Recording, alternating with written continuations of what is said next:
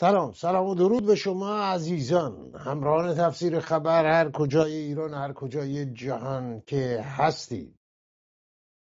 نخستین برنامه ما بعد از گذشت سال 2023 میلادی است. اولین برنامه در سال جدید میلادی. سال گذشته رویدادهای مختلفی بود، مثل همه سالهای دیگه که رویدادهای مختلفی هست. در ایران در برهمان پاشنه همچنان چرخید، بگیر و ببندها، شکنجه ها، اهانت ها، فقر که رو به گسترش گذاشته و بقیه موضوعات که خود شما عزیزان در داخل ایران بهتر از هر کس دیگر در جریانه. در خارج ایران فرستادگان جمهوری اسلامی و سیاست های دولت هایی که با حکومت ایران مماشات می کنند، همسوی اونها و همسوی کسانی که بیرق به اصطلاح مخالفت با حکومت فقیر رو برافراشتند اما در عمل و در خفا گام‌های مؤثری برای ادامه وضعیت کنونی در ایران برمی‌دارند و کارگزار و پیشبرنده سیاست‌های دیگران هستند هم در سال گذشته ادامه داشت. پیش از انقلاب سازمان اطلاعات و امنیت کشور ساواک ادارات گوناگونی داشت. رئیس اداره سوم آقای پرویز ثابتی بود برای سالیان سال که اخیراً مصاحبه تلویزیونی ایشون بحث‌های گوناگونی رو پدید آورد. حرفها و سخن من رو هم نه تنها در تفسیر خبر به طور پراکنده به طور متمرکز در کانال شخصی یوتیوب من احتمالاً شنیدید. اما اداره دیگری بود، اداره هشتم، که کار اساسی این اداره ضد جاسوسی بود، شناسایی جاسوسان کشورهای دیگه در ایران و نیز شناسایی و پیگیری برای خنثی کردن سیاست‌های دیگران و عوامل دولت‌های دیگه در ایران. حفظ منافع ملی، اینها همه بر اساس اساسنامه یا منشور یا بنیادی که ساواک بر اون نهاده شد من اشاره میکنم. اما آیا به واقع چنین بود؟ آیا به واقع فعالیت‌های ضد جاسوسی شامل همه دولت‌ها میشد؟ چون گفتن نداره، حتی دولت‌هایی که با ایران روابط دوستانه داشتن و جزء یک بلوک در برابر شوروی قرار داشتن، اونها گاه منافعی در ایران دنبال میکردن که مخالف مصالح ملی ایران بود. آیا به همون اندازه که تمرکز بر شوروی و اقمار او بود در ایران بر دیگران هم بود، یا دست کم در حد حفظ منافع ملی ایران؟ مأموران و فرستادگان سازمان‌های اطلاعاتی کشورهای مختلف، آمریکا، کشورهای اروپایی و کشورهای دیگه.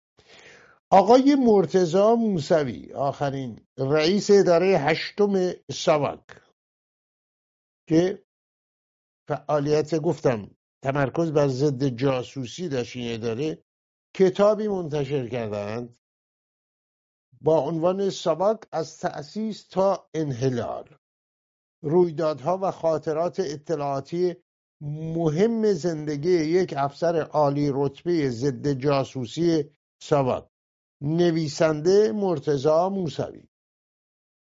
امیدوارم جلو دوربین تصویر درست دیده بشه، به هر حال تصویر رو باز هم منتشر خواهیم کرد. آقای موسوی میهمان ما هستند. این کتاب توسط شرکت انتشارات کتاب که بزرگترین ناشر فارسی زبان در خارج ایران هست در کالیفرنیا لس آنجلس منتشر شده. با آقای موسوی گفتگو خواهیم کرد تا لحظاتی دیگه و پرسش‌هایی داریم که با ایشون مطرح خواهیم کرد. با سپاس از همراهی شما در ادامه راه.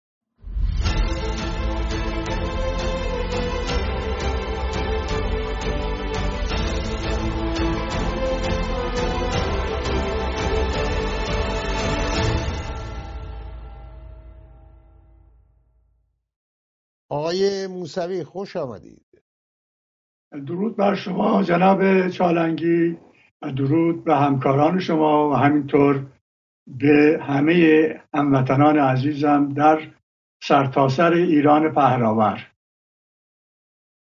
بله و قطعا هم شامل ایرانیان خارج از کشورم میشه اگر برنامه ما رو میبینن آقای موسوی بدون تردید. خب بدون شک من همه ایرانی ها که پراکنده هستن در سرتاسر جهان هم.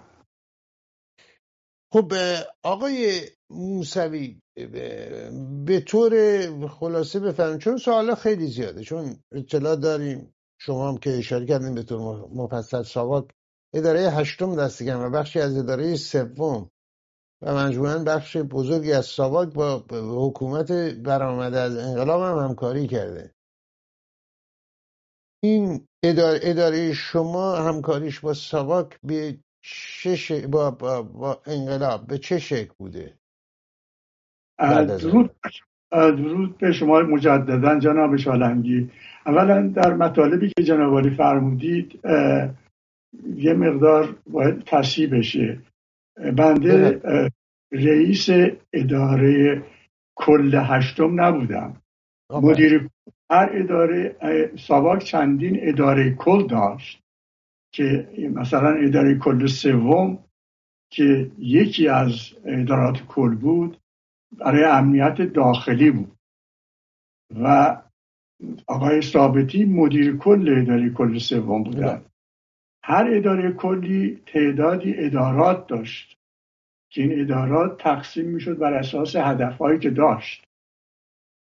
مثلا اداره کل 8 بنده اول اداره کل 8 نبود، اداره مستقل 8 بود، چون ابتدای امر ساواک که تشکیل شد که بنده از ابتدای تشکیل ساواک در این دستگاه کار میکردم، اداره ضد جاسوسی یکی از ادارات اداره کل 3 بود.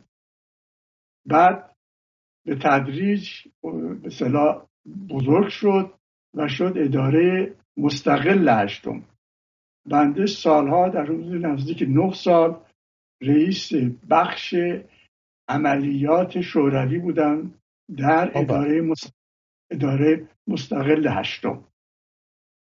و بعد اداره مستقل 8 تبدیل شد به اداره کل 8 که در سال 1342 انجام گرفت و در اون موقع بنده به عنوان رئیس ساواک بندر پهلوی برای ضد جاسوسی شمال و رئیس ساواک بندر پهلوی رفتم و پس از اینکه به اصطلاح 3 سال و خورده‌ای در اونجا بودم به عنوان رئیس نمایندگی ساواک در عراق تعیین شدم.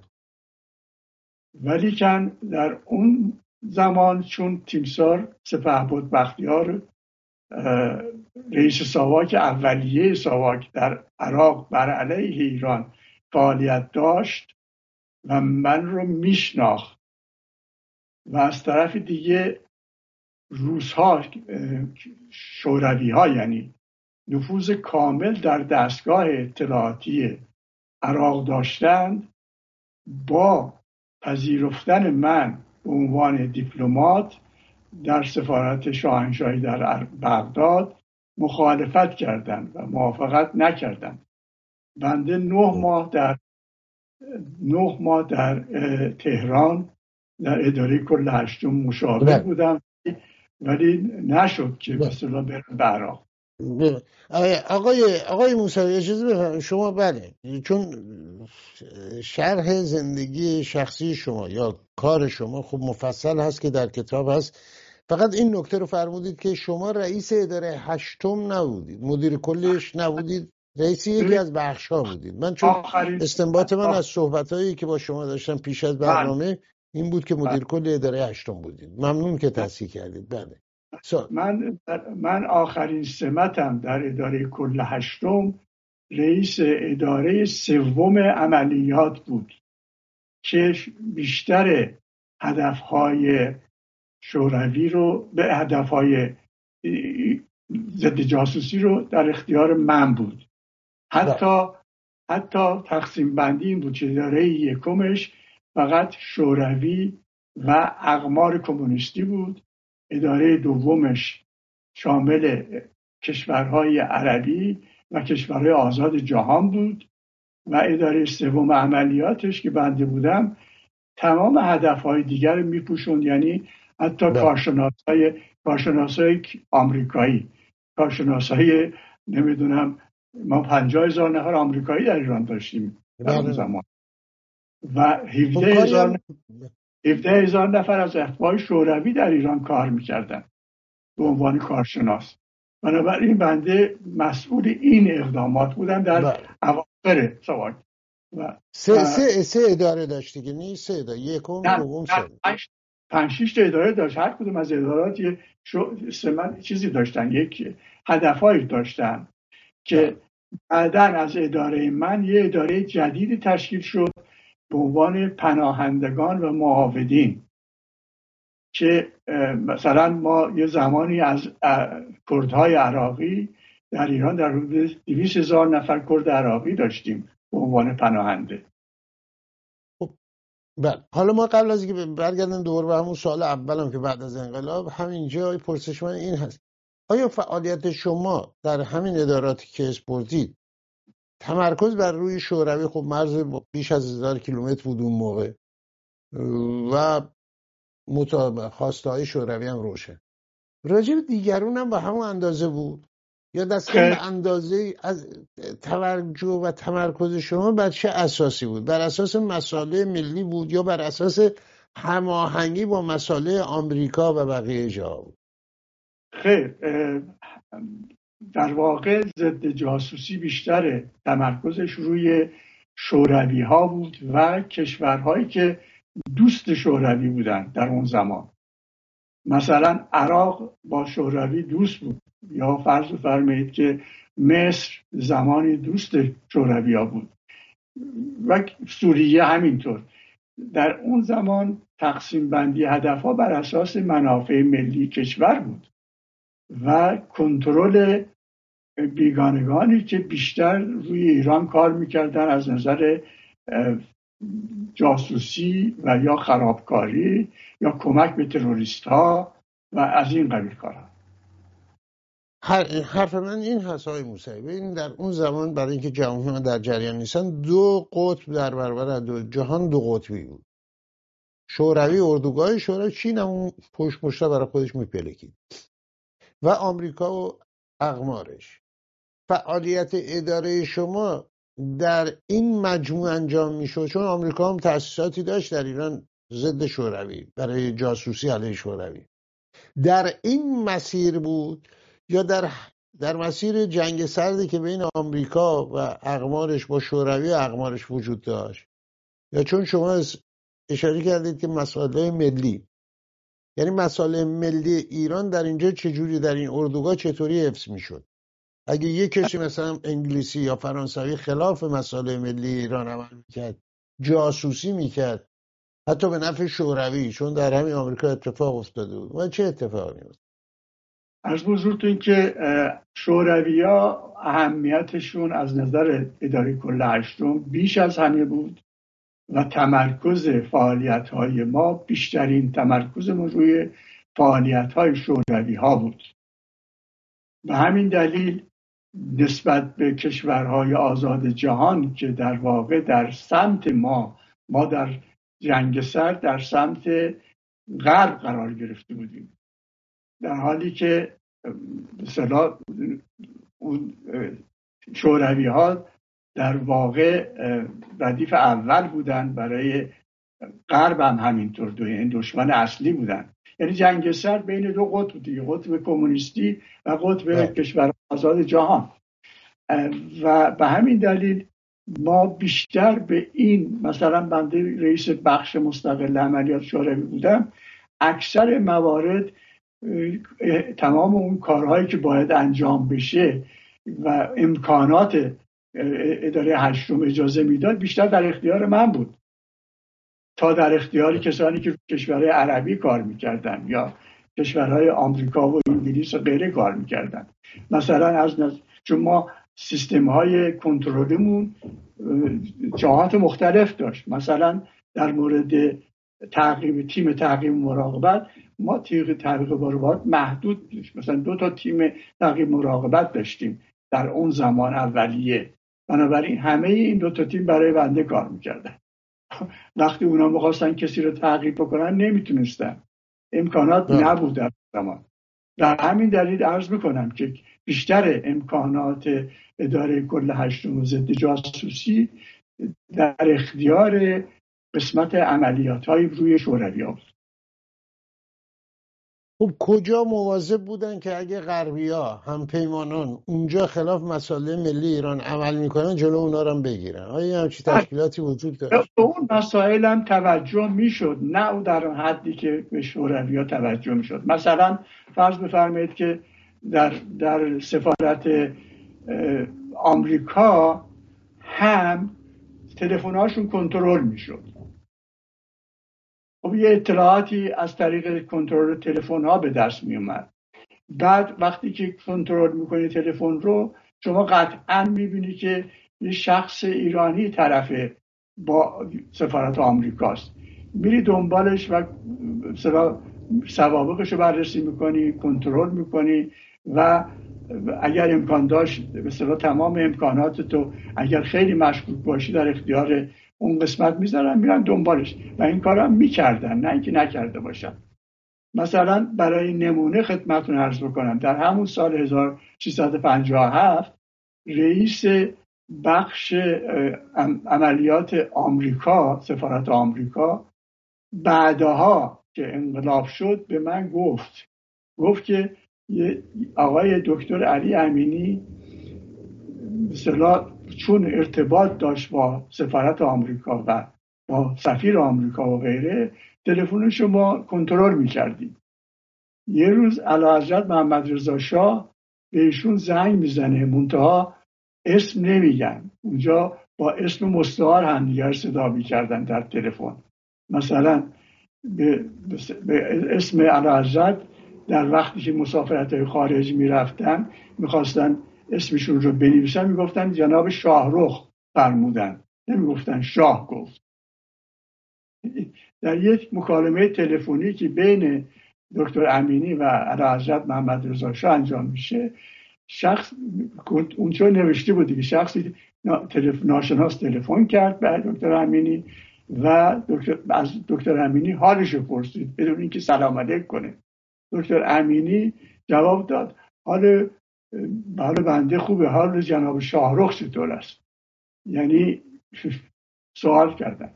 بعد آقای شاهرخ که به اعلیحضرت باشه از ایشون میپرسن که به نظر شما آیا الان در هم شلوغی‌های داخل ایران بود، مثلا اوایل سال، میگه به نظر شما چیکار باید بکنیم؟ مشورت میکنه تلفنی.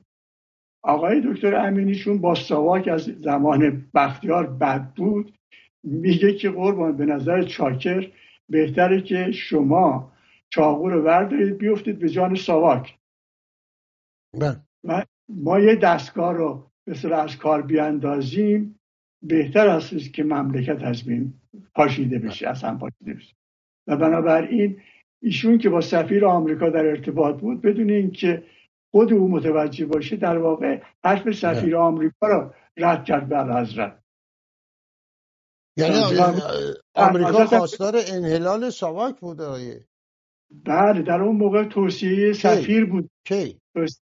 در اواخر مثلا قبل از اینکه از مملکت خارج بشه. حرف من آقای موسوی این هست، ببینید شما کسانی که به سفارت شوروی رفت آمد میکردن با سفیر شوروی یا کاردار سفارت یا دبیر اول گوزنسکی و بقیه و اینهایی که البته ایشون بعداً پناهنده شد به غرب، بقیه رفت آمد داشتن، خب زیر نظر داشت، بله، در یه منظر وسیع‌تری چون جزو بلوک غرب بود ایران. حرف من این هست کسانی که میرفتن در سفارت آمریکا و با نهادهای آمریکایی در تماس بودن خارج از این چارچوب اقداماتشون علیه مصالح ایران بود، چون آقای امینی خارج از دایره حکومتی بود و منتقد حکومت، به نخست وزیری هم رسید، اون بحثشون جداست. ولی کسانی که در خود حکومت بودن و بیش از اینکه به دستورات محمد رضا شاه پهلوی یا دولت وقت توجه کنن، دستور از دولت‌های همپیمان ایران می‌گرفتن خلاف مصالح ملی ایران، که دیدیم در انقلاب 57 چه اتفاقاتی افتاد. و اونایی هم که خارج از دولت و حکومت بودن، مثل بهشتی، مثل افراد انقلابی و بقیه، با اینا چه می‌کردی؟ از بزرگتون که من به شما عرض بکنم که در مورد کشورهای آزاد جهان که رهبریشون آمریکا بود، اون چنان سختگیری‌هایی نمی‌شد. دستورم از ما نبود، یعنی دستور از بالا بود. به عنوان کشورهای دوست حساب می‌شدن اینا. توجه فرمودید؟ و نمیخواستن عملیاتی انجام بدن که اونها رو ناراحت بکنن. متوجه ارزم هستید؟ بنابراین ببینید اصلا تشکیل ساواک رو آمریکایی‌ها توصیه کردن، چون وقتی سنتو تشکیل شد، در سنتو به اصطلاح به توصیه آمریکایی‌ها برای مقابله با شوروی‌ها گفته شد که دستگاه‌های اطلاعاتی باید داشته باشن. اینا کشورهایی که همسایه ما بودن اونها دستگاه اطلاعاتی داشتن، ما نداشتیم. و ساواک مثلا کار ساواک رو یا رکن‌دوی ارتش انجام میداد یا اداره کارآگاهی شهربانی. یعنی این دو تا دستگاه اطلاعاتی ناقصی بود که در مملکت داشتیم و ساواک بر اساس توصیه آمریکایی‌ها و با کمک اولیه آمریکایی‌ها تشکیل شد. بله. حتی خود بندی که کلاس توجیه حفاظت رو میدیدم، اول استخدامم در ساواک، مستشارای آمریکایی به ما درس میدادن. خب آقای موسوی، اشاره کردیم به دوستی. اولا خیانت و دوستی به نظر من دو طرف یک سکه هستن. یعنی ما وقتی میگیم یک کسی خیانت کرد، یعنی لابد دوست بوده، توقع خیانت ازش نبوده، وگرنه دشمن که کارش همینه. یعنی مثلا کمان که میبینیم آدم هایی که دوست بودن مثل فردوس، مثل قره‌باغی، مثل تیمسار مقدم رئیس ساواک، در حالی که ساواک منحل شده، ایشون به عنوان رئیس ساواک میشینه بیانیه بی‌طرفی ارتش و اینها رو امضا میکنه به فرمان و دستور آقای هایزر. اینها رو ما داریم. برگردیم و بقیه موضوعات عرض کنم خدمتون. اجازه بدید من بفرمایید. حتما بفرمایید. توضیح بدم. ببینید خود بنده که مستشاران آمریکایی را کنترل می‌کردم، ما این اواخر انقدر هدفمون زیاد شده بود، در هر اداره‌ای که مستشاران بودن یک نفر رو از خودمون تشکیلات اونا می آوردیم، توجیه می‌کردیم که کارشناسای اونجا رو توجیه می‌کرد. اگه چیزی مشکوکی میدید به ما اطلاع میداد. شرکت مخابرات ایران تعداد زیادی کارشناس آمریکایی داشت برای ارتباطات، اسدآباد و غیره و غیره. اونجا بنده اون مسئول مثلا ضد جاسوسی ما در حفاظت مخابرات گزارش کرد که یه تعداد، چون به اونا گفته بودیم که شما مشکوک میشید به ما اطلاع بدید، تعدادی از اسامی کارشناسای مخابرات رو داد که گفت مشکوکم که اینا مال CIA باشن و ما اینو گزارش کردیم. گزارش ما میرفت به مدیر کل میبرد پیش رئیس ساواک میبرد پیش اعلیحضرت. بعد برده بودن پیش اعلیحضرت، گفته بود که خب اینا مثلا ما در اون گزارش نوشته بودیم که همین شرکت همین شرکتی که مثلا برنده مناقصه شرکت مخابرات شده، این شرکت در شیلی هم که پروفسور آلنده رو سرنگون کردن، این شرکت در اونجا این کار رو انجام داد و احتمالا اینا هم ممکن، چطور CIA با ما همکاری ظاهری داره با ما ولی کارشناس هم میفرسته، عضو CIA میفرسته، یعنی با دلیل منطق گفته بودیم که بذارید ما این 6 نفر رو 5-6 نفر رو کنترل کنیم. اجازه ندادن به ما کنترل کنیم. خب ببینید آقای موسوی، من اونو میفهمم. آلنده خب سوسیالیست بود در شیلی و جزو همون دو اردوگاه رو در روی هم، اون بحث دیگری است. حرف من این هست، اینم قابل فهم هست که به هر حال همکاری های ایران و آمریکا در چارچوبی قابل توجیه است. در برابر شوروی، جاه طلبی های شوروی، ایران هم به تنهایی نمیتونه. خود محمد رضا شاه پهلوی پادشاه فقید ایران هم میگه یک بار عصبانی میشه از بابت یکی از این سناتورها که به ایران رفته بود و بعدم میگه ببینیم به کیا باید تکیه کنیم در برابر مثلا شوروی. ببینید اینا قابل فهمه. حرف من اون ایرانیایی است که خارج از مصالح ایران به اقداماتی دست میزدن. شما آقای علی امینی رو که مثال میزنید، چون بینندگان نمیدونن، خب به عنوان آدم آمریکا معروف بود و به هر حال مصالح ملی رو به اندازه رعایت میکرد و برای در دوران نخست وزیرش هر چیزی بود. ولی یه عده‌ای بودن که اساسا این براشون مهم نبود. سال 57 این نشون دادن. حرف بر سر این هست، اینها رها شده بودن در واقع و از این روابط دوستانه‌ای که آمریکا و ایران داشت و قطعا هم خب ماموران CIA هم در اونجا هستن و ایستگاه‌هایی داشتن در شمال ایران علیه شوروی و همه اینا هست اصلا. حتی ابراهیم یزدی هم اشاره میکنه. اجازه بفرمایید من برگردیم به همون سوال اول ما. اولا قبل از سوال اول این است که دستگاه‌های اطلاعاتی ساواک، اداره ضد جاسوسی، اداره سوم نه، کاری که شما میکنید که در بغداد پذیرفته نشدید به معنی اینا کارشون در خارج چه بود؟ مثلا در همین آمریکا، در لندن، در فرانسه، در کشورهای اروپای شرقی قابل فهم بود، میشه حتما. ولی اینجا چه میکردن؟ ببینید اون وظیفه در خارج از کشور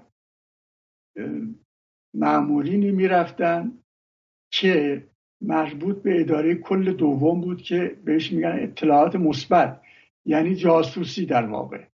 اونا میرفتن از کشورهای هدف ما جاسوسی میکردن، یعنی اطلاعات جمع آوری میکردن، میفرستادن برای مرکز و استخدام میکردن منابع محلی رو، همونطوری که مثلا بهشتی رو استخدام کرده بودن آمریکایی‌ها.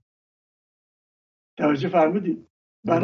بهشتی، محمد بهشتی، آیت الله بهشتی. آیت الله، بله. بله. و به همین دلیل در اون زمینه اداره کل هشتم مسئول نبود، اداره کل دوم بود که این کارا رو انجام میداد و ضمناً قسمتی از نمایندگی‌ها که فعالیت کنفدراسیون وسیع بود در کشورهای غربی، اداره کل سوم نماینده میفرستاد برای کنترل ایرانیانی که وارد دستگاه‌های مثلا حزبی یا گروهی یا تروریستی شدن. توجه فرمودید؟ برای حفظ امنیت ملی. بنابراین و اداره کل هشتم در واقع از کسانی که وارد ایران می شدن اطلاعات جمع آوری می کرد، داخل ایران بودن. بله. خب آقای موسوی، صدای منو دارید درسته؟ دست فنی که امیدوارم نشه.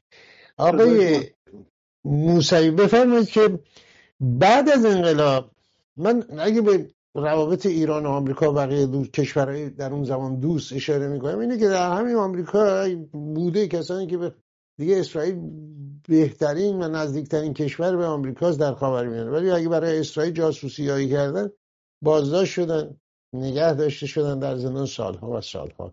هیچ تعارف معارف هم ندارم. مسائل ملی به هر حال، حالا مسائل دیگه هم ممکنه باشه، اما نقطه حرکت هست برای بسیاری از ادارات و سازمان ها.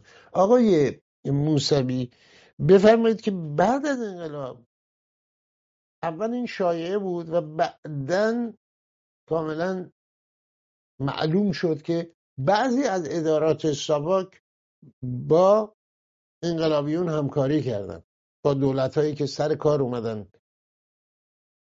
بعد از انقلاب، دولت بازرگان و در این زمینه به ما چه خواهید گفت؟ در کتابتون به طور مفصل هست و حتی بله. از مثلا مثل حضورتون آقای جانگیری که در دستگیری آقای سعادتی نقش داشت. بفرمایید.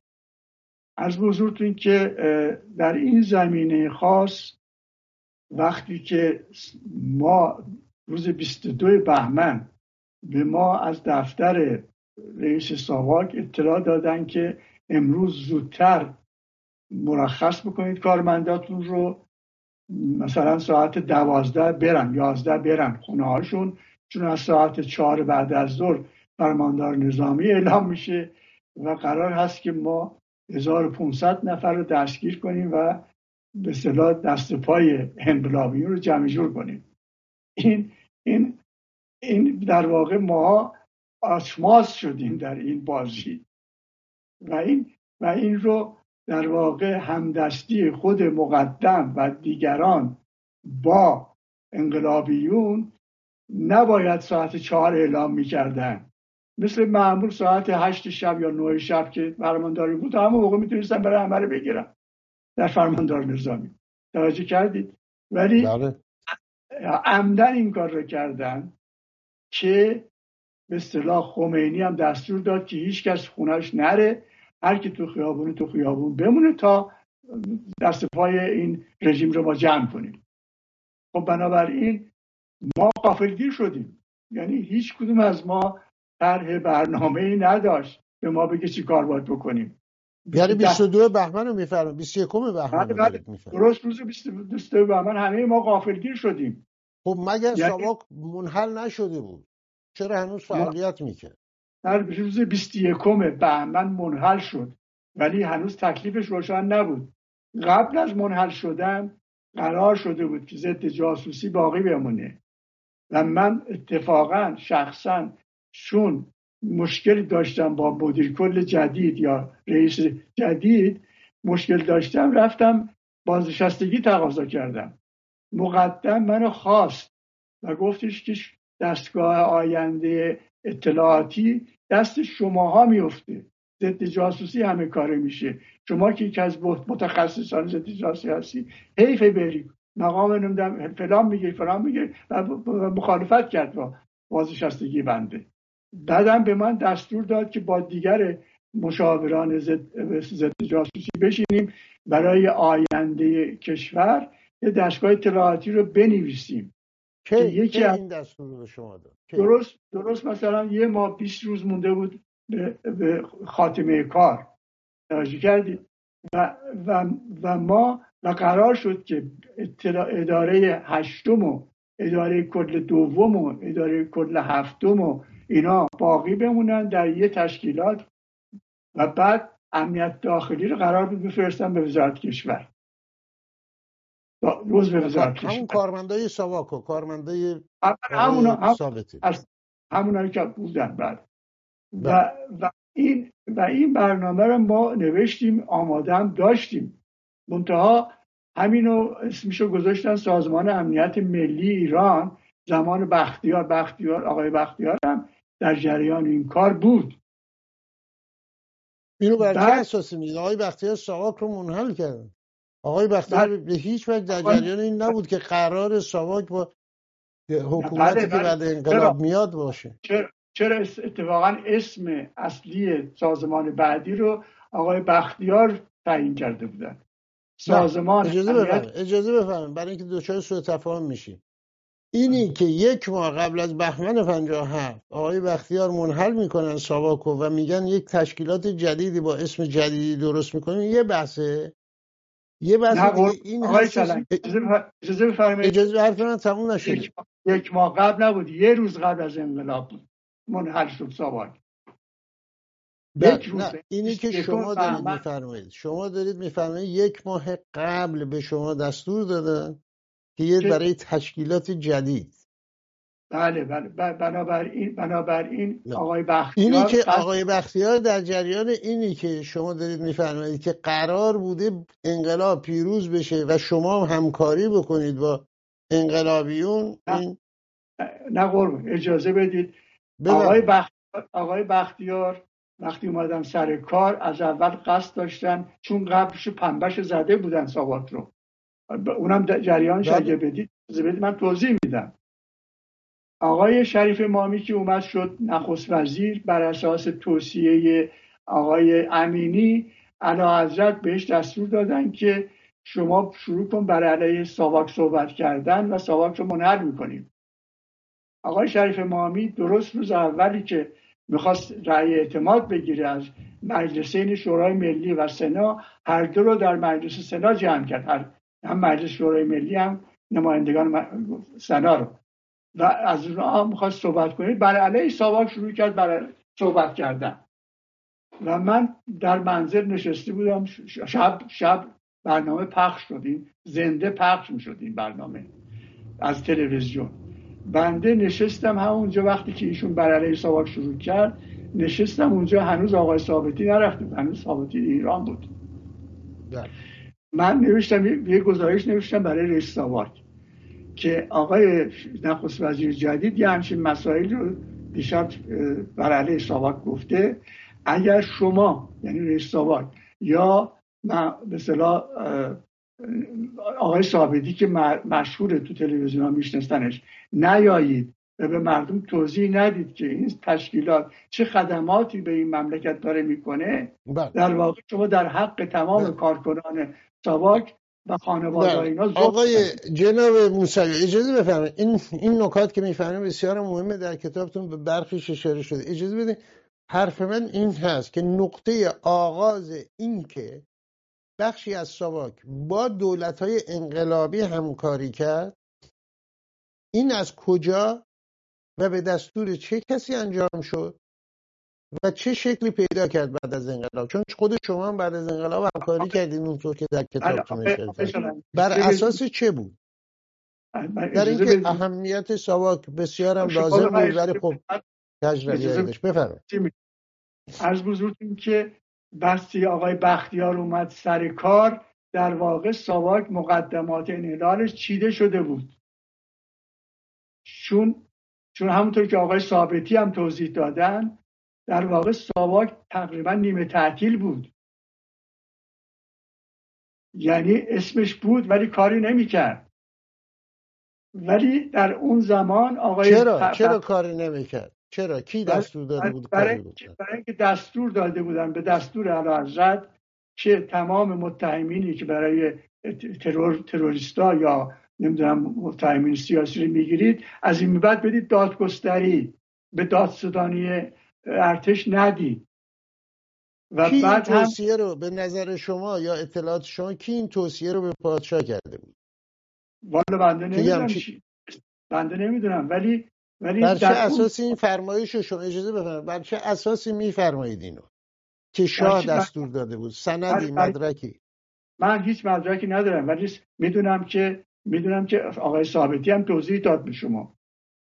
اگر شنیده باشید تمام برنامه‌هایشون رو بله کاملا شنیدم. کاملا خب پادشاه توضیح فقید دادن. الان نیستن و توضیح آقای دادن ثابتی هم تمام شواهدشون رفتگان هستن. بفرمایید. نه، خب موضوع رفتگان نیست. موضوع اینه که ایشون طرحشون رو میدن که برای 1500 نفر دستگیری کنیم که این قائله بخوابه، موافقت نمیشه. از اون ور دستور هر کی رو دستگیر میکردن گفتن آزادشون کنید. تمام نه زندانی‌ها من رو اینی که دستوری که ساواک فعالیتی نکنه رو شما فرمودید شاه داده بود و میفرمایید مدرکی نیست. حرف بله من به دستور ولی اعلیحضرت انجام میفرمایید مدرکی نیست. آیا به دستور خود این کم عملی آیا ناشی از عملکرد کسانی مانند مقدم نیست؟ به دستور 100% دیگرانی که بهش دادن؟ 100% بنده بلکه من راجع به مقدم کلی درباره ایشون نوشتم در کتابم، همه اینا رو توضیح دادم. ولی چطور شد که ماها رو اینطوری شد؟ یعنی آمریکایی‌ها با دولت بازرگان در ارتباط بودن. یزدی خب نماینده اینا بود در همون تشکیلات.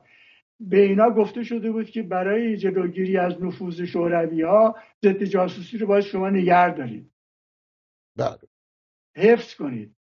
برای همین وقتی که مثلا رئیس مدیر کل جدید ما که هنوز مدیر کل نشده بود، سرپرست شده بود، آقای آصفی رفت با همین یزدی تماس گرفت در روز دوم سوم. به ایشون از ایشون پرسیدن که شما الان میتونید به ما کمک کنید که دستگیر نکنن ما رو. گفته بود نه، ولی سعی کنید کارمنداتون قایم بشن، ما شما رو لازم داریم، باید بریم سر کار. آقای آصفی با من مشورت کرد، گفتم آقا ما رو اگه اینا بیارن سر کار اینا از ما استفاده میکنن، بعدم مثل دیپا میندازن بیرون. ولی من روز قبل از ایام عید دستگیر شدم. در این دستگیری چون خواسته بودیم گفتم بخواید که حداقل این کمیته هایی که تشکیل شده دارن افراد رو میگیرن، این کارکنان ضد جاسوسی رو میگیرن، نبرن تحویل بدن به زندان ها، چون آوردن از اینا از زندان بیرون کار مشکلیه. بنابراین خود من مشمول همین ماده شدم و در اونجا به ما گفته بودن، یعنی هر کی کمیته دستگیر میکرد میگفتن کارکنان ضد جاسوسی رو شما به اصطلاح کمکشون بکنید، ما لازمشون داریم، دستور داده بودن بهشون. منم مشمول این بند شدم خودم. ماشاءالله قصاب که در سفارت آمریکا کنترل حفاظت اونجا رو به عهده داشت و سفیر رو کنترل دیگران رو به اصطلاح حفاظت میکرد، اون منو دستگیر کرد. من همونجا بودم، چند روزی گرفته بودم، یکی رئیس بخش عملیات سفارت شوروی با من تماس گرفت، گفت که یکی از عوامل شما کجا بودید ببخشید؟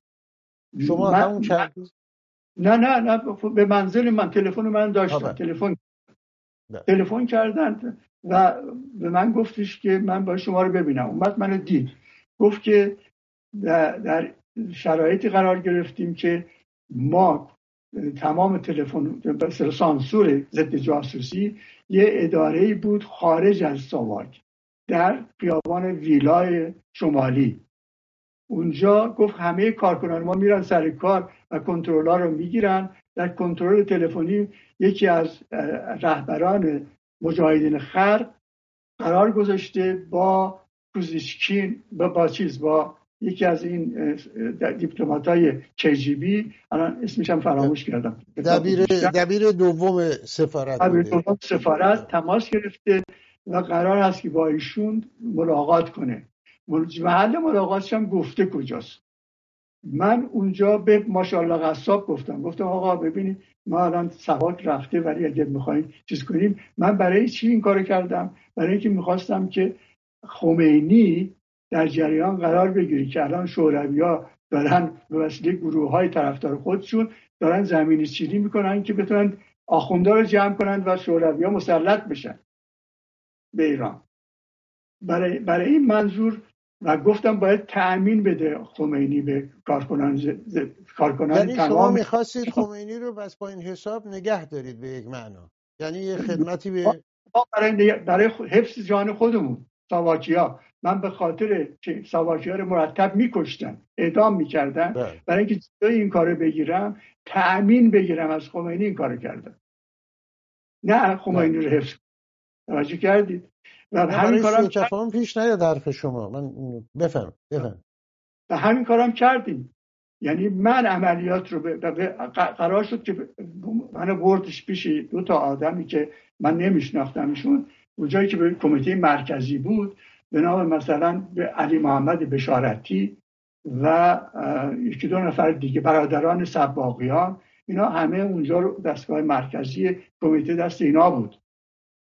من به اینا توضیح دادم، گفتم جریان اینه که اینا میخوان مثلا در واقع شماها رو جمع جور کنن و اینا اگه تسلط پیدا کنن، مجاهدین خلق یا شریکای فدای خلق و غیره، اینا باعث خواهند شد که شوروی در اینجا تسلط پیدا کنه.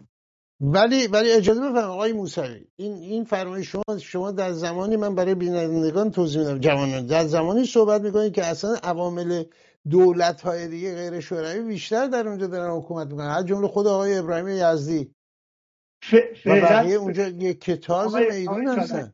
یعنی اینا نمیدونستن شوروی داره چی کار میکنه. بس من این نیست، من فضایی و بعد یک نکته دیگه آقای موسوی اجازه بفرمایید، همکاری‌های جزئیات من نمیخوام، فقط کلیات.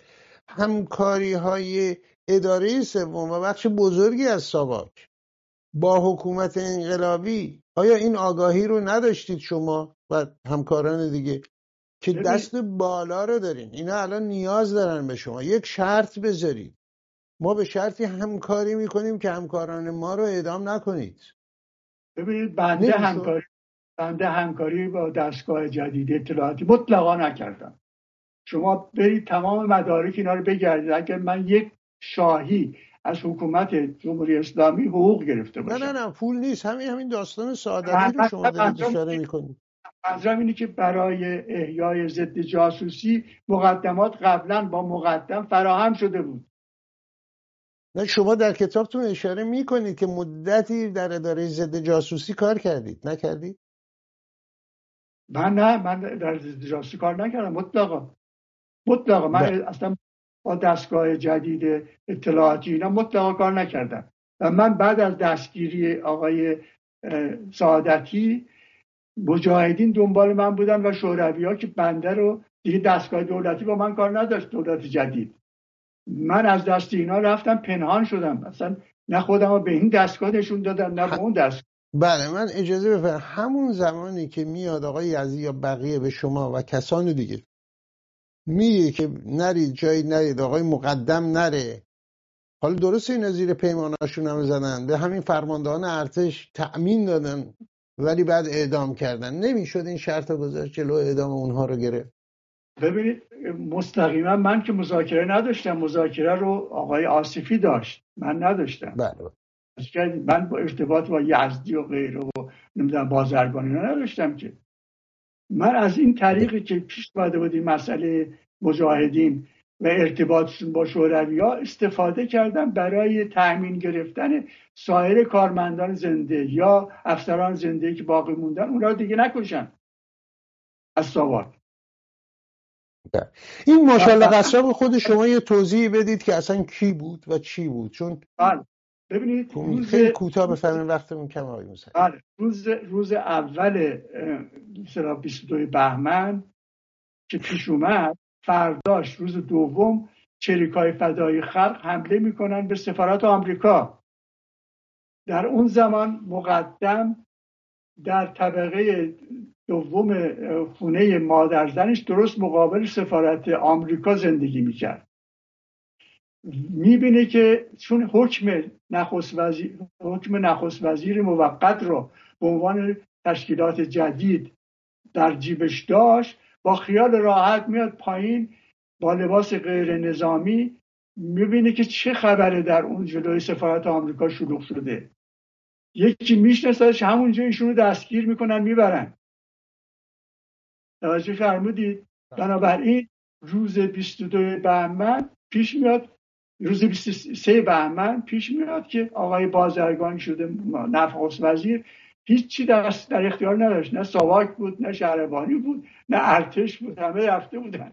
بنابراین نمیتونست بره چیز کنه. دست به دامن یک کمیته مرکزی که آقای مهدوی کنی بود میشه که این سفیر آمریکا به ما کمک کرده، سفیر آمریکایی به ما کمک کردن، یک گروه بفرستید اینو نجات بدن از دست چریکای فدای خلق. اونم یک گروه متشکلی که در خودش داشت 50 نفر یا 60 نفر از بچه‌های جنوب شهر که دوتای جنوب شهر بودن، در اختیار ماشاءالله قصاب بودن که قبلا هم رفته بودن دوره فلسطینی‌ها رو دیده بودن در سوریه و بیروت. بنابراین ایشون رو میفرستن برای اینکه سفیر نجات بده و حفاظتش رو به عهده بگیره. بنابراین دستور نخست وزیر اجرا میشه و آقای ماشاءالله قصاب میره سفارت آمریکا رو نجات میده و سفیر بغل دست اتاق سفیر هم همیشه خودش میرفت میخوابید. خب راهگشایی حمله به سفارت آمریکا که بعد توسط دانشجویان خط امام انجام شد، همون روزم آقای ابراهیم یزدی آمد و جلو سفارت و کلی اقدامات کرد و به هر حال. تا چه اندازه، تا چه مدت همکاری های اداره های مختلف ساواک با دولت های انقلابی ادامه پیدا کرد تا اونجایی که شما اطلاع دارید آقای؟